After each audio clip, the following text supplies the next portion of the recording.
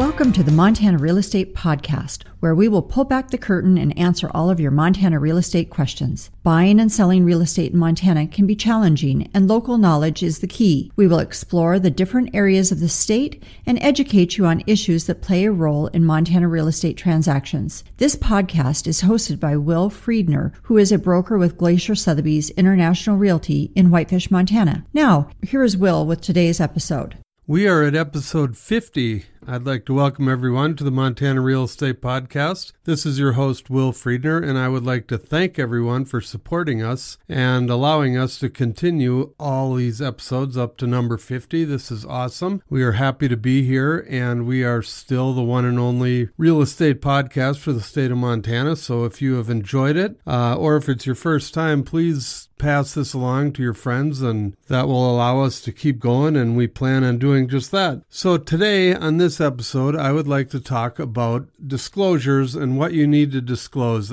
When we list a house, we try and get people to fill out a form called it's the Montana Property Disclosure Form. And what it does is it goes through every part of your house, the roof, the utilities, the plumbing, and you write down anything that you know that's wrong with the house. Because you are, by law, you're legally required to disclose anything you know about. This particular form, you're not required to fill out, but we always highly recommend that people do, because in this day and age with all the lawsuits, it's just better to be upfront and disclose everything that you know about. What we tell people is, even if it's a minor thing like a scratch on a wall or a crack in a light switch cover, anything like that, if you put down everything that you know is wrong, no matter how small, it just shows the people that in the future, if there's something major comes up and there is a lawsuit, you can honestly say that you had no idea if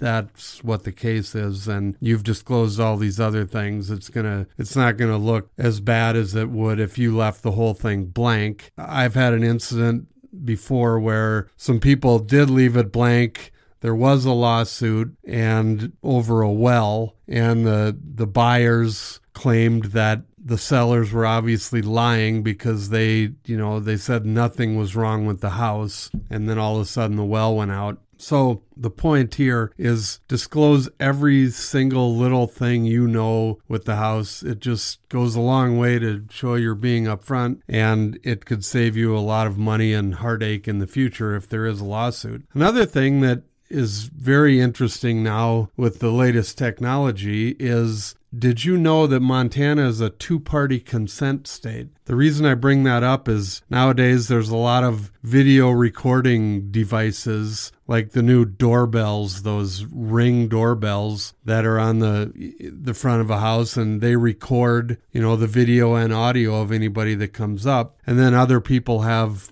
cameras throughout the house for whatever the reasons may be. But again, to protect yourself, if you do have any of these types of recording devices, you really need to disclose that, because if it comes out later on that the people that were walking through your house were recorded without their knowledge, that could get you in a lot of trouble. I read an article about a case in a different state where the seller was down the street during the showing, and he was watching the recording of all the cameras in his house and listening to what the people were saying. And he actually called the agent during the showing to correct something that someone said, and obviously that just put him out there that he was listening. And again, I don't think there was a lawsuit that came from that, but it sounds like there sure could have been. So anyway, when it comes to disclosing things, especially with the video and audio, just to protect yourself, disclose everything, even things that you don't think are a big deal. It never hurts to disclose everything you know about the house, good, bad, or otherwise, because like I said earlier, everybody's quick to sue nowadays, and you can be sued for anything, and the problem with that is you're going to have to pay a lawyer to go defend you, even if you're completely innocent. So if you have anything that you know about, please disclose it. It's only going to help you. And if you have any other questions or want to know more, obviously I'm not a lawyer.